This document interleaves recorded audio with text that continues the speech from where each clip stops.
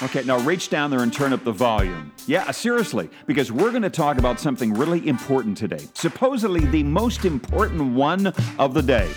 Well, at least as meals are concerned. We're talking breakfast. You eat breakfast? Yeah, we're going to get into the facts. Get ready to take out a big bite and swallow down some carb-laden facts. And some fun. And yeah, a little bit of craziness too, without syrup this time, on this tasty and nutritionally laden episode of Street Curb Curiosity. You ready? Take a seat and get ready to chow down. Okay. I'll start with an apology. Look, this is not a true crime podcast. I know that's a hot category right now, but we are talking about serial killers today, but kind of sort of a different kind.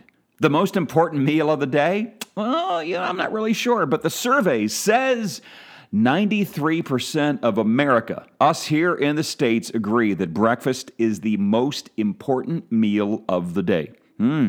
But hold on to your biscuits. Less than half, 44% to be precise, actually eat breakfast. One survey I saw said that less than 34% of us eat breakfast, but about half of us wish we did. And desire and goal is about half the battle, right? Right. Well, teens who eat breakfast, they supposedly get better grades per the Cleveland Clinic. So, is it an important meal? Well, we are going to chew on that one a little bit later in this episode. But here in America, got to tell you, the people who eat breakfast on average about 3 days a week. That's it. And cold cereal, about a third of us eat it just about every day. Not necessarily as breakfast. 65% they eat eggs all the time. I don't really know how. Sunny side up, scrambled. Scrambled is my favorite, by the way. 10% eat a bagel, some toast, a muffin, something like that. Banana nut or bran would work for me, thank you. Pancakes, they are the biggest favorite. Eggs Benedict comes in second, plus there's grits, a breakfast burrito, a sandwich, biscuits and gravy, a tasty bacon, egg, and cheese biscuit. Had one of those from Wawa the other day. It was really, really good. And ding, saw a study from 2018 from China that said eating 1 egg a day, regardless of time of day, will actually lower your chance of cardiovascular disease by about 18%. And another study from Vienna. Yeah, one of the things for breakfast, fruit juice. Not a goodie. 50% chance of being overweight if you drink fruit juice. I can't say those words. Fruit juice on a daily basis. How did this whole breakfast thing start? Well, back in ancient Egypt, beer and bread were a staple for breakfast. Gotta love those guys. And wine was a breakfast drink in ancient Rome. Those Italians, those wacky people, wine for breakfast. I know actually a lot of people that have wine for breakfast now, but that is a whole other story. How many different things can you have for breakfast? Well, from around the world, the most common thing we eat in the morning on this planet is cold cereal. It seems to be a constant regardless of your nationality. China eats deep-fried breadsticks and some rice porridge. In northern India, wheat flatbread and curry with pickles. Ugh, I don't like pickles. Japan, steamed rice and miso soup with some raw egg and seaweed. Australia, you get yourself a fry-up of eggs, bacon, beans, and tomatoes. Spain's favorite breakfast food, chocolate churros. I love that. Russia, kasha, which is a porridge of buckwheat and oats, and I'm sure there's some vodka in there as well.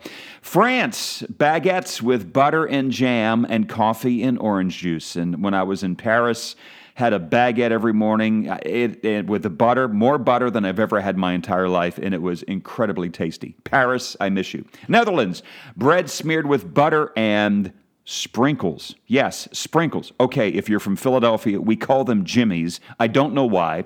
Actually, I do know why, but that's another podcast. But bread with butter and sprinkles. Colombia, a soup of milk and eggs and potatoes. Italy, croissant with latte. Fiji, little fried pancakes. Costa Rica, a very popular breakfast drink there is sugar water. Just sugar water. Sugar cane all ground up with water. That's it. And that's breakfast in Costa Rica. Peru, sometimes they enjoy a cold drink with lime and onions and salt and hot pepper and raw fish juice. Yee. In the Himalayan mountains, yak butter tea. Yeah. South Africa, a corn porridge with a hard sweet biscuit. In Uganda, green bananas cooked with some beef and peanuts. Nigeria. I wish I could get my Nigerian accent down, but I can't try because it's just really, really bad. Fried cakes of ground beans and some corn porridge. And in Venezuela, with the alleged best breakfast in the world, per studies, per Thrillist, by the way. Paris, or Aparis, depending on how you say it. It's kind of sort of like a corn flour biscuit filled with butter and some creamy cheese and meat and chicken and avocado and chorizo and eggs and more. Here comes a goodie. All-time favorite breakfast food that very few people actually eat. You ready? Cold pizza. And it happens more often in the western United States than in the eastern United States. Not sure why. Biggest group of breakfast eaters? Old people, boomers, over 65 years of age. And the lower your age goes, the less breakfast opportunities you are going to try. And to get a little bit more granular in the entire thing, if you're over 65, you boomer, 83% of you are going to eat breakfast on a fairly regular basis. And if you're in that tumultuous and desired 18 to 34-year-old demographic, about 53% of you eat breakfast. You like finding out about breakfast from around the world? You eat breakfast? We're going to get into some other fun stuff.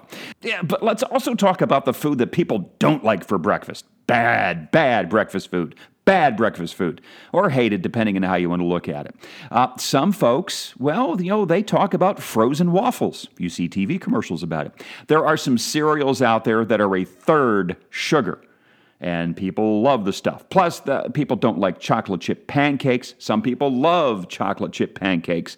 I'm just telling you what I read, okay? French toast sticks that you make in the toaster. Yeah, okay. Pineapple juice? Well, that certainly is not on the good juice list. I do like myself some good orange juice. And you ready? You're going to hate me for this, or maybe you're going to love me for this. Maybe you'll listen to more podcasts when I say this. I like pulp in my orange juice. I popped my peas. I like pulpy orange juice. Pulpier the better. I want to be like a sperm whale filtering that stuff out with my teeth. And some people think that's repulsive. Or there's also cranberry juice. I like cranberry juice too. And no, there's no vodka involved, at least at this time of day. Well, now, is breakfast that important? You might like it, you might eat it, you might ignore it, but is it an important meal of the day? I promised you this fact. Well, and the answer is, it depends on who you talk to. Many experts say, you just eat healthy, skip the morning meal. It's not really that bad. Get your caloric intake in. But there's also that group of people, scientists, who will tell you that eating breakfast has the ability of lowering your blood pressure or getting your cholesterol down. I think I fit in that 50-50 club. I mean, sometimes I'll have myself a nice little yogurt with some frozen blueberries, maybe a bagel once in a while. I can't remember the last time I've had eggs, with the exception of like a bacon, egg, and cheese biscuit once in a blue moon, something like that. And when to eat breakfast if it's an important meal? Well, the foodie experts will tell you that you need to eat within 2 hours of waking up. Yes. Eat as soon as you wake up because it kind of jumpstarts your body. Plus. Also, have a glass of water before anything else. No coffee, no juice, no munching on that cold pizza. Have yourself a big glass of water before you ingest anything else in the morning. And I actually do this. I get up, I don't know, for some reason, I get up about an hour before I get up, sometimes 2 hours, and I'll have myself a glass of water then. And I know that's not good either, but damn it, we're just not trying to create new rules here. So, you following along here? Get up, have some water, eat some breakfast if you're a breakfast eater, because it will do you good. Maybe. Or maybe not. Oh, and some trivia for you. The peeps who do say that it is good for you, well, it's all in the name. It's the name breakfast. Break fast.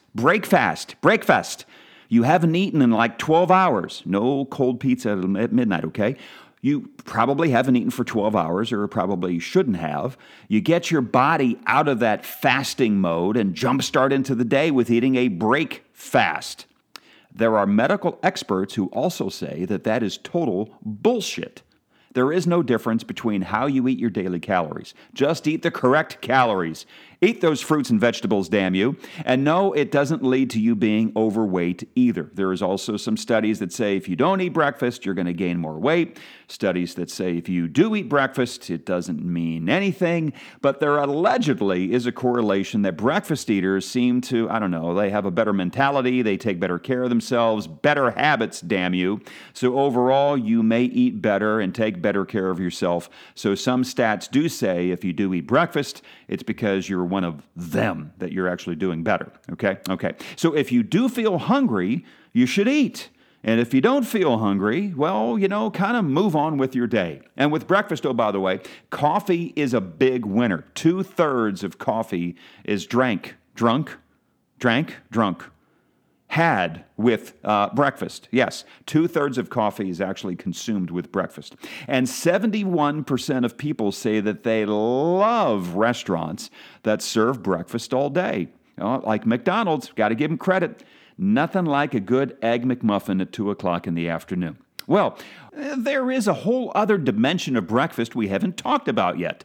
A later breakfast. Where does brunch come into the equation? And who just doesn't love a good mimosa any time of the morning? Ah, yes, brunch. Actually, it started in England in the 1800s.